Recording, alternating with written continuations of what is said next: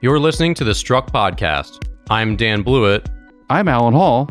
And here on Struck, we talk about everything aviation, aerospace engineering, and lightning protection.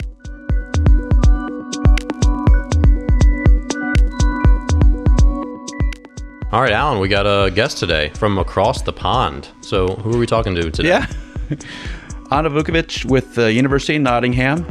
She is in the computational electromagnetics group, and they have developed some really interesting software and technology over the last couple of years so that we can now really simulate aircraft installations, even on wind turbines. We can do some of the complex geometries we couldn't do before because we didn't have the techniques. So Anna and her group over there have developed these techniques, and it's really going to open a whole number of doors in aerospace. And obviously, as we're all coming out of COVID, one of the things is really trying to save costs and move programs forward. Well, this is one way to do it. Yeah, so it's an interesting conversation. Obviously, I'm not an engineer, so me being the outsider, it still boils down and it makes a lot of sense. So obviously, when you're trying to engineer new parts for an aircraft, it's incredibly expensive. It takes incredibly expensive people to do so. It takes a lot of time. And when you're ready to test these systems together, so not just like an antenna, but the whole radome with antenna inside and diverter strips on the outside of this whole complex thing, currently you guys have to actually build it. And then in most cases, actually put it on the plane just to test it to maybe see if there's an effect at all, or if there's like an incremental effect, which seems like a terrible waste of time and money. And so Anna's group can do this on computer modeling. Yeah. And just be done with it, which sounds like, it just makes a ton of sense. It makes a lot more sense. You're going to get better products at the end of the day and less expensive products. In the computational world, we've been trying to get here since the 1970s, mid-1970s. So it's been a long haul. And obviously the computational power we have now helps because we're doing a lot of computations. But a lot of this is trying to cut down the computations, and then the techniques that have been developed at the University of Nottingham reduce the amount of computational time it takes to do some of these complex problems. So not only do we have the horsepower now, but we're also smarter about the way we use the horsepower, which cuts down on cost. Yeah, and so they have more capabilities than, so in the industry, COMSOL is the software that you can have a computer at your desktop, work for a company and do some of this modeling on smaller scale, like individual parts. You can have someone in your company do that. But if you really have complex parts where you're not just testing an antenna in isolation, you're testing the whole radome, this whole system together, that pretty much goes beyond the capabilities of this otherwise very effective and, popular COMSOL software. Is that right? Yeah, COMSOL is a very useful tool, and a lot of industry uses it now. The wind turbine industry uses it a lot for lightning protection things. The aircraft industry uses it a lot for lightning and electromagnetic compatibility issues. The issue really gets down to is trying to accurately simulate complex shapes and on larger aircraft or larger objects. It doesn't matter what it is. It could be a ship on the sea. Those are huge, complex objects with a lot of fine detail in them. That matters. And so in order to simulate that accurately, either you have to decrease your resolution, or you got to increase your horsepower and computing power to actually mimic that and to mock it up computationally. Well, the way that Nottingham does it, it's using the best of both worlds. It's using sort of simpler techniques where they can, and the fine details are still there in the model, which is really hard to conceptually think about. But those little fine details, as we get antennas and we start working at higher and higher and higher frequencies, computationally becomes more and more computationally intensive. So the higher the frequency, the smaller the details have to be. It just gets to be this sort of it just starts to wrap up into this huge ball of goo of computational problems. They've gotten rid of a lot of that. Yeah, it reminds me of the way she was describing it. It reminds me of video compression. So like, for example, if you're watching us right now, most of my frame is not changing, right? My camera is recording at 30 frames per second, but most frames, all this peripheral information is constant. So in video compression, it's not recapturing those pixels, it's reusing them from frame to frame when they don't change.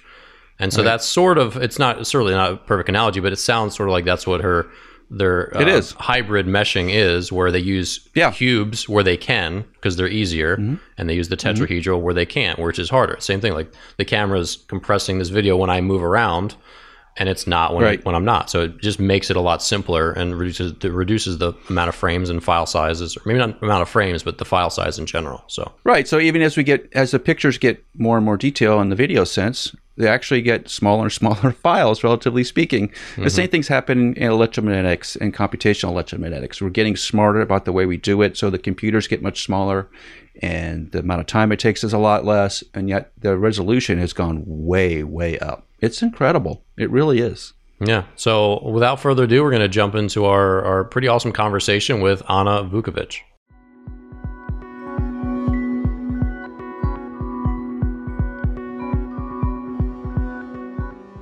So Ana, one of the major difficulties, in testing RF and EMI are, I guess, creating new parts just for that purpose, right? There's a really big expense in having to create a radome just to throw it on an airplane to then test it. So with some of your computer modeling, how are you tackling that problem? Geometry creation is the first step in sort of doing electromagnetic simulation. We have different options for geometry creation. We can either read in clean CAD files, or we can create our own geometry file. Now, CAD files are historically made for mechanical engineers, and they have tiny microscopic gaps between surfaces. Now, they're not an issue for a mechanical engineer, but for electromagnetic simulations, tiny gaps can be catastrophic. They can distort the field and give us inaccurate simulations. So it is very important to get rid of these small gaps. So we call this CAD dirty CAD, and the process of eliminating gaps is cleaning the CAD. So our software can read different CAD files, such as IGES, for example, but does not do repair. So we can locate the errors, but we don't repair. We can alternatively send the customer a report where the errors are for repair, or we can generate our own in-house geometry. Gotcha. So yeah, I mean, you guys have some pretty incredible capabilities, but I'd like to back up a little bit. So, when we're talking about, again, like testing some of these expensive to create models, like, all right, we're trying to design something new for an aircraft or new for a wind turbine or whatever the part might be. And Alan, you feel free to jump in here as well. I mean, how does this process go in the engineering world? I mean, we go from concept, like, hey, here's an idea that we have that we think might work. Then what is it typically? Is it typically a physical part? Or, because I know, Ana, that's where you come in, where you can say, hey, we don't need to do this physically. We can just do this on our computer simulation and save you a whole lot of time and trouble. So, Alan, is that kind of the process with aerospace engineering, at least? Yeah. So a lot of aerospace engineering, particularly in electromagnetics, is trial and error. And in lightning protection, it really is trial and error. So there's a lot of work done and parts built just to try out ideas that we can't or couldn't do until recently computationally. So we end up spending a bunch of money and time coming up with concepts that we then ship to some laboratory somewhere in the world to spend tens of thousands of dollars to do a test that lasts less than a second. So there's like a 6-month process between idea and test. And that's a very expensive loop for these aerospace companies, because you just are delaying the outcome of trying to get an airplane or a wind turbine or anything else out into production. And that's where some of these new computational tools really come in, is that we just shorten that cycle time down and lessen the burden of cost so that we can be more efficient. And that's where Ana's computational technology really comes into play. So Ana, you can basically save these companies from creating a physical model, and you can do this in-house in your computer simulation? Yes. So aerospace industry is a typical example of large-scale electromagnetic problems. And this is the angle we are sort of looking into. Designing individual components is all right, and it's usually done using computational softwares. However, if you have a large-scale problem, and which is difficult to represent in electromagnetic way in terms of geometry, simulation, meshing, then you tend to do more experiments than simulations. However, if you had the capability to do electromagnetic simulations on large-scale problems, that has potential to reduce the cost significantly, because it can reduce that sort of number of trial and errors. And it can enable you to do parameter sweep for optimization and looking into, let's say, how currents behave and so on. So yes, the computational modeling does not eliminate experimental setup and laboratory, but it can reduce the cost. And of course, how much it reduces the cost, it depends on the company, on the internal processes and their model. Gotcha. So if I'm hearing you correctly, basically you can save companies just a lot of that trial and error, not completely eliminate it, but instead of having to make X amount of real parts and really fit them and then test them, you can just really shorten that cycle, running them through your models and give them maybe a better idea of where they, like, hey, this idea seems like it's viable, whereas these other two prototypes, maybe not. So maybe put your, if you're going to build a real part, maybe go with this one here. Is that sort of? Yes. And for example, I'll give you an example. Our customer had a wing damaged in lightning. And they obviously looked into repair. And they used the software to help them analyze current distribution on the wing. What they got was something that really they didn't expect, but it helped them consequently to repair the wing. So they managed to save a whole wing, instead of making a new one. So potentially the saving is huge. The saving can be huge. And so with that wing, what was your process like? So they said, hey, Anna, we have this problem. What was that back and forth like? So it is just sort of enabling them to read. So if you imagine airplane wing is made of many thin layers of carbon fiber composite. So it's we enable them to read into all these thin layers. And you have potentially very large structures. So you have thin layer on a huge structure. So the capability of this thin layer modeling enabled them to look into the current distribution, and then hence how to repair, what sort of patch to put to repair, and where to put that patch, more importantly. Gotcha. And so this comes back to like your modeling. So in that situation, do they have to submit a CAD drawing to you of their wing and include the damage, or what do they need to do to get the right the right design drawing into your model to make it work? So I think in that example, they had their own CAD design, but they didn't have the capability of simulating these multiple thin layers. So it is, in a sense, a complex structure because it has many thin layers of different properties on a large scale. So that comes into sort of complexity reduction of the model. How do we deal with that sort of complexity? How do we deal with large-scale features and small-scale features in one model? That problem, such a huge problem. Yeah, because on these newer aerospace vehicles, particularly the ones that are made out of carbon fiber, the electrical complexities are immense. Because if you think about it, you got a wing skin, you have spars, you have ribs, you have reinforcements. A lot of times sometimes they're glued together, sometimes there's fasteners holding them together. So electrically, it's this really complex system where currents will flow, not necessarily where intuitively you'd think they would flow. Because the joint resistances and things like that play into current flow.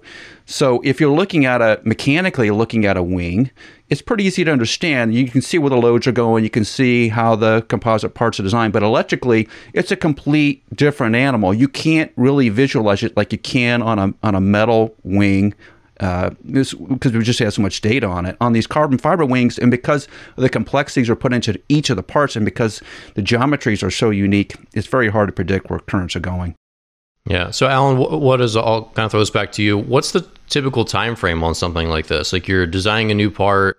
Obviously, the faster you can move, especially with big companies where there is a lot of meetings and lots of bureaucracy and lots of checks, obviously for safety reasons and all that stuff. But what's the typical time frame, and what does the potential cost savings look like? Like, as a company, if it's X amount of weeks, what would you guys love to get it down to? Well, I'll give you two good examples of let's just talk about carbon fiber wings for a minute. I'll actually give you 3 good examples of how carbon fiber wings have really held up aircraft programs. So first is the Lear 85, which was a Learjet Bombardier project that eventually got canceled because it just ran out of time and money.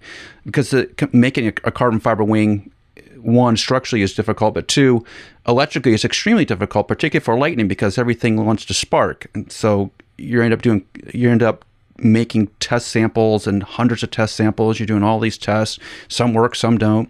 The MRJ or the SpaceJet Mitsubishi, which they just mothballed recently, had that same sort of issue. And then the A220, which did get certified, which was originally the Bombardier C Series, and now is the Airbus A220, has a carbon fiber wing. And they did all kinds of computational things to shorten the cycle time. And you can't, and the Airbus and the Bombardier C Series was living off of some of the Learjet 85 testing that we had done. But you have to compress those schedules, because right now, from a clean sheet design to certification on a new airplane, it's somewhere between 5, 10, some of these airplanes are 15, 13, 14, 15 years long. You can't do that anymore. You just don't have the wherewithal to do that. You have to, and part of that is driven by the lightning protection and the electromagnetics, particularly on military aircraft. You can't do that anymore. You can't keep spending billions of dollars on these things. You have to shorten the cycle time so we can get products out. So, and the reason why we're not talking about computational electromagnetics today is because there really hasn't been a lot of really great tools, particularly that can model the complexities that are involved in some of these designs today. Basic, and what Anna's going to talk about is some of the basic ways we have done electromagnetic modeling, which is via cubes. And using a cube model is very simple computationally. The problem is that we don't build things like cube shapes. And things are aerodynamic. They're curved. And what Anna's team has done is been able to take that curvature of an existing part and actually model it instead of trying to convert a nice, smooth aerodynamic shape into a bunch of cubes. Totally different. And also, their software allows them to do very small details, which the cubes just can't really do.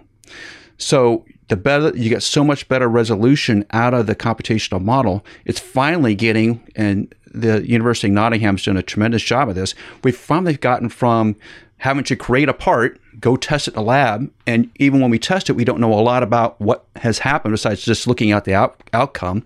We don't necessarily understand where the currents are flowing, that kind of thing. Now we have both. Now we can actually create a computational model that's representative, figure out where the currents are flowing, and determine the likely outcome. Those are huge cost and time savers. Huge cost and time savers.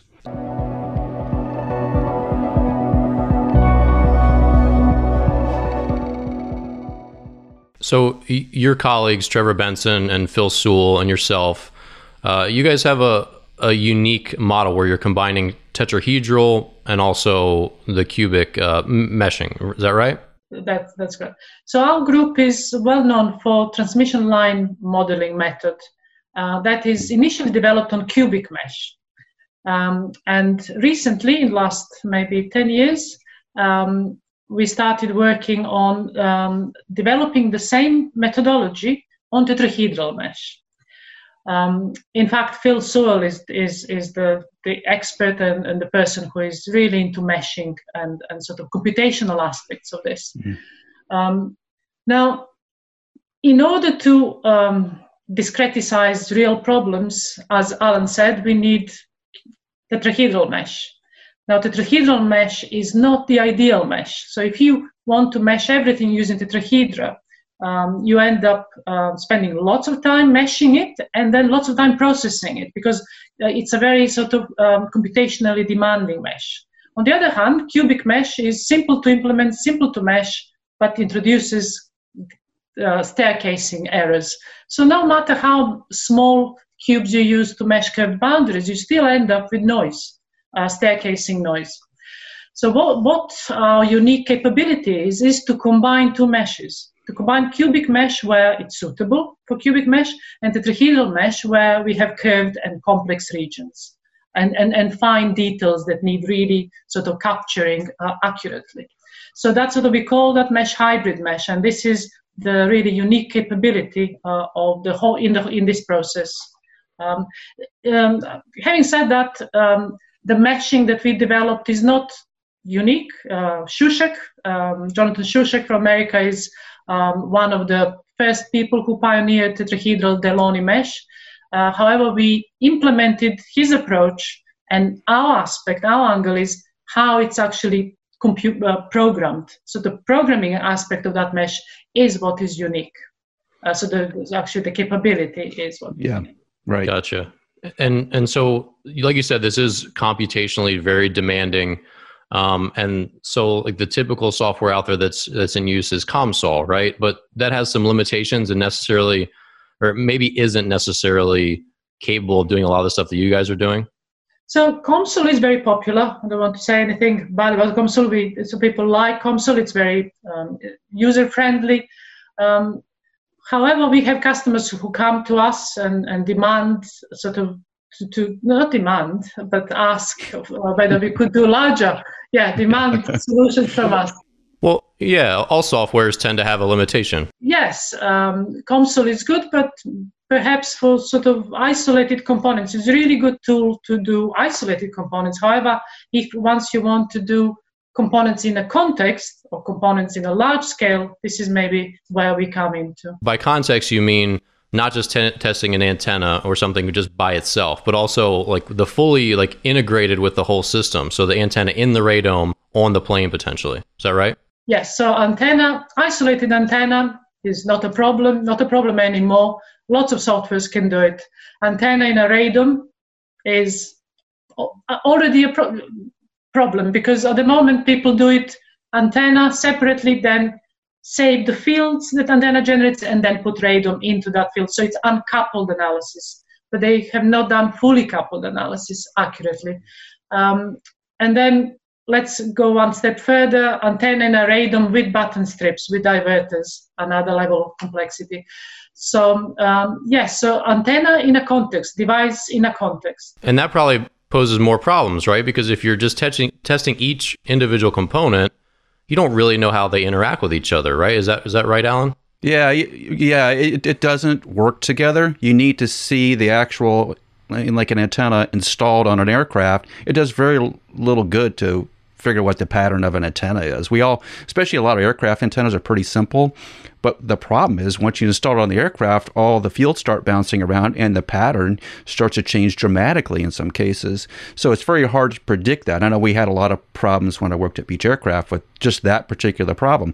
But secondarily, as in the antenna world, we're going up in frequency. So we've gone from sort of VHF, 100 megahertz kind of things to now Ka band satellite communication, which is 30 gigahertz.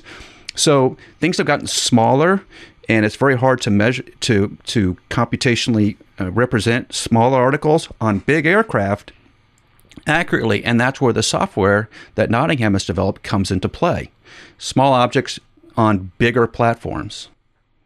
Anna, can you talk about how you take that small object and integrate it onto a bigger aircraft? Like, how does that mesh out? Like, if I had an antenna on a wing, for example, how do you mesh that out where you can get a good representation of how that antenna is going to perform? So, antenna in a wing, it's a good example. So, obviously, that will be a large problem. So, if we capture, wing is how many, Alan, meters? 3-4 meters, maybe more. Antenna is quite small. We looked at an example of antenna operating at 3 gigahertz. So let's just 3 gigahertz in terms of wavelength. Let's say that's the wavelength we want. Wavelength of 3 gigahertz is around 10 centimeters. So that means we should mesh it with 1 centimeter accuracy. However, antenna is much smaller than 1 centimeter. It has smaller details. And again, the CFC skin is much smaller and is layered, structural joint on the wing and so on. So we combine tetrahedral mesh for small regions and cubic mesh for large regions where we have nothing of interest, uniform region. And we end up with that hybrid grid. Any realistic problem will introduce very, very small cells. In context of time domain method, small cells mean small time step. Right. And if time step is small, then that means longer, much longer simulation is required. But any realistic problem will probably cause you to have zero time step, so small that you can also say it's zero. So this is where we made a significant breakthrough. We, in our solver, when we are solving, we combine all these small cells that are produced by the mesher into a bigger cluster. And we process these clusters separately as bigger entities.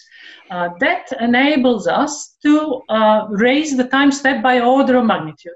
So that is significant saving for our computation. Yeah, it is. Yeah, it is. Yeah. Well, if you think about it, Dan, think about some of the problems we've been involved with, like with our Strike Tape product. Like on wind turbines, some of these wind turbine blades are 100-meter long blades, and yet the lightning protection on some of these things are little receptors, maybe 3 centimeters diameter, or put our Strike Tape product on, which is also pretty small electrically in this bigger, huge model. The only way you're going to do that is do what the Nottingham group has done, which is try to break that problem down a little bit and then deal with the details separately from the larger object so that computationally you can even do it. Because Nottingham, and Anna, you can describe what is the computational power at Nottingham to do some of these problems? How big is the set of computers? All our programs are parallel. So we use parallel computing, and we use a moderate-sized cluster of 10 nodes, 320 RAM. All nodes are InfiniBand connected, which means it's fast communication between nodes. Mm-hmm. So that is a moderate-sized cluster, but some of our sort of customers have much bigger clusters to throw a computational model at. So when you say a hub, what physical size are we talking about? Because a lot of times when in previous, not that many years ago, we were talking about using sort of Cray supercomputers to do some of these computational things. Now, which took up rooms. And now we're talking about computers that sit in a closet. Is that the kind of size we're talking about? Yeah, our computer sits in a closet of 1.5 by 1.5 meter. It's not very tall. It's maybe half a meter tall, but it needs lots of. It needs a. It gets really hot, so it needs cold air. Yeah. Is it water cooled or air cooled? Just out of curiosity. Air cooled. I think the water cool, or not. It's not necessarily water, but well, sometimes it's water. But I find it fascinating the liquid cooled computers. I mean, sometimes they have like this. It's not a water, but it's a liquid, like almost it's just bathed in it. I just think it's really fascinating, just the way they handle some of this processing power. So that's how you increase the speed. Yeah, it's cool. Keep it cool. Yeah. Yeah. So tell me a little bit about your team. So obviously, this sounds just like a tremendous amount of work to get where you all have gotten. How do you and Trevor and Phil interact? What are the different skill sets that you have? I mean, I'm sure you all have your unique role in this system. So yes, so Phil is our expert person for meshing and solving for computational aspects of the method. Trevor is really for terahertz applications, so for high frequency applications. So he's looking into that area, and I'm sort of looking more at microwave and electromagnetic compatibility applications.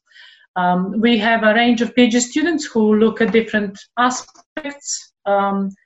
So at the moment we have a PhD student, Kaiichi Yan, who is looking at multiphysics, coupling, electromagnetic coupling with thermal model. So we have electromagnetic thermal, for example, application in lightning applications.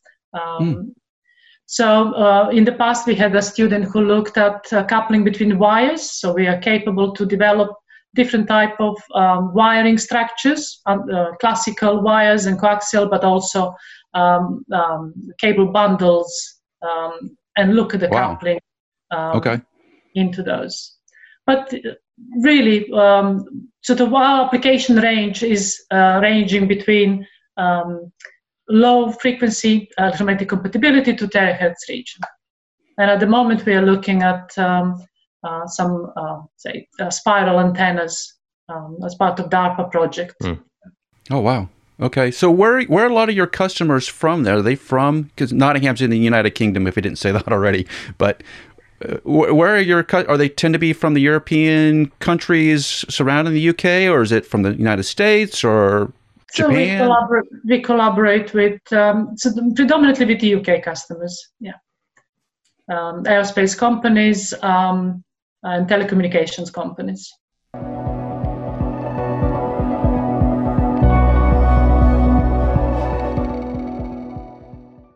And so why, obviously we talked about COMSOL a little bit, but like your computer node, your cluster, you said is pretty significant. Some companies have this, some don't. I guess what's the advantage? Because some of these aerospace companies have tremendous financial resources, but yet it seems like it's often easier for them to just go to you and outsource this. Get you guys as a consultant or contractor to do some of their computational work. Why is it so difficult for them to do some of this stuff in-house? So I think the main difficulty is really CAD file, the clean CAD. So many companies spend lots of time and effort cleaning that CAD. So our ways, we can reproduce it. So we can reproduce the CAD and save there. The other thing is meshing. So meshing capability to create that sort of efficient mesh. And as you say, big companies already have parallel computing. So once they have geometry and mesh, and so they can easily just run the whole problem on their large cluster. And this is, in fact, that was the scenario with our company. They just created everything and then ran the problem on their cluster because it was so big. Our cluster was small for that problem. But it was possible to model. Gotcha. So if you're, say I was a new aerospace company and I want to recruit you to, test a radome that we're manufacturing, what does the process look like? What's the first thing that you need from me to get that process going? So the first thing is the CAD file, geometry file, that if you can generate. If it's clean, we can read it and we can then mesh it and simulate. And so can you go into a little bit about clean versus not clean? So cleaning is identifying where the tiny gaps are and then manually moving the dots in the file so they exactly overlap. So all our files, all our CAD files are working with mathematical precision. So it has to be really sort of exact. So all the surfaces have to be unique. So if two bodies share a surface, that surface is unique to both bodies. There isn't a gap between them. So that is process of cleaning the CAD. Alternatively, we can create our own geometry. So knowing all the dimensions and how the structure looks, we can use our own geometry generator to recreate the CAD file. Gotcha. So the alternatives, yeah. Okay. But we do not offer services of cleaning the CAD. We can locate the errors, but we don't clean the CAD. There are specialized companies who actually do that business and develop software for cleaning the CAD. Yeah. And Dan, one of the things talking about cleaning the CAD comes up is, remember that there's a lot of, and we've been talking about this in the podcast for the last several weeks, which is there's a lot of these sort of smaller to mid-sized companies that are popping up that are in the electric vertical takeoff and landing, like the Uber and the Lilium, and there's a number of companies like that just don't have necessarily the time or the staff to devote to making sure that the antennas work on. And I was just looking at Lilium here again this morning, realizing it's a little electric vertical takeoff and landing aircraft, and they have roughly $500 million of funding. But if you look at the aircraft, there's no antennas on it. It doesn't have the ability to really communicate into the airspace in which it's going to be operating in. So they're going to be doing a lot of computational things to, one, they're going to have to bury the antennas in the surface of the aircraft somehow because they need the aerodynamic shapes to be right to get the performance they want. So they're going to be doing a lot of electromagnetic things going forward, but they probably don't have the staff. So they need to be reaching out to Nottingham and to ANA to do some of these things just to save them time on their program. That is clear. You just don't need to have a dedicated person on staff to do some of these things. Not today. Yeah. Well, it sounds like it's something that would just also take a lot of training. Like this isn't just like a recent college grad that they can grab to do this job. It sounds like it's pretty significant. And then to find someone to either, come on as a consultant or to hire full time, probably an unrealistic thing for a startup. Yeah, and for a lot of startups, there's a couple of options that you can choose from. The first thing that comes to a lot of companies' minds, especially the smaller, mid-sized companies, is we'll just buy COMSOL. We'll half train a person to be the person that we're going to call the COMSOL person. They're going to do that, and they're going to make mechanical drawings on the other half of the day. That never really turns all that well. Either they become trained enough in COMSOL that they find a job that they do COMSOL all the time, or they're not very good at COMSOL and the results they get out of it aren't very good, versus actually basically subcontracting it out to someone who knows what they're doing and gets you to the answer faster. That's where a lot of these small to mid-sized companies have gone, because the results are better, the outcomes are faster, and the cost is less, right? So there's a huge benefit to employing someone like Nottingham to do these problems for you, because you just don't have time if you're trying to develop an airplane to do this. Everything's ready to go. What's the turnaround time? I mean, what can I expect? How does this shorten my cycle and like the part creation? It really depends on the problem. For smaller problems, we can get results in a day, and then we can do parameter sweep. It just really depends on what parameters the customer wants to look at, how much investigation is there. But for smaller problems, building geometry, meshing and simulating is not an issue. For much larger geometries, obviously we need to accurately represent geometry, and even depends on what the customer wants. If it's about understanding of performance, we may get rid of fine details, look at the overall structure, and then later add more and more details to look at the overall effect. So simulation time can be from half an hour, 2 days, a couple of days, depending on the size of the problem. It really is difficult to say how much. Yeah, but even then, it sounds like, this is days versus, Alan, what's it take? Yeah, months. Easily months. I'll give you a very simple example. When we're going to check the antenna pattern of a VHF COM, which is the oldest antenna known to aircraft, that's going to run you several days to do it, and you're going to spend a bunch of time burning fuel in an aircraft. You're actually flying the airplane. To get the patterns out of it, you're going to involve 4 or 5 or 6 people to do that. Versus computationally, you can do it in probably less than a day. You're going to get a better answer. You have more accuracy in the answer, and you're going to know more about with the performance.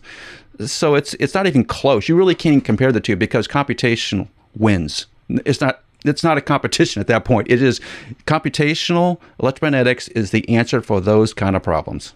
So Anna, it sounds like this is going to be a really attractive option for a lot of companies. How can they get in touch with you? How can they find you and your colleagues in your work at Nottingham? Best way is by email. My email is my full name, anna.vukovic@nottingham.ac.uk. We also have a website, George Green Institute for Electromagnetic Research at Nottingham University, and my contact details are there as well. Okay, and obviously we'll put all those, her contact and the email links and all that stuff in the show notes in the description. So be really easy. You can just click through. So if you're listening in iTunes or Spotify, just click the details, the show notes, and you'll find links to get in touch with Anna. So yeah, that sounds like a fascinating technology you guys have developed, and it sounds like it really solves a lot of problems for bigger companies, where they can just get some of these answers quickly, and I'm sure a lot more cost effectively than, like we said, building parts and going out and testing them in the field. All right, well, that'll do it for today's episode of Struck. If you're new to the show, thank you so much for listening, and please leave a review and subscribe on iTunes, Spotify, or wherever you listen to podcasts. Check out the WeatherGuard Lightning Tech YouTube channel for video episodes, full interviews, and short clips from the show. And follow us on LinkedIn, Twitter, Instagram, and Facebook. Our handle is @WGLightning. Tune in next Tuesday for another great episode on aviation, aerospace engineering, and lightning protection.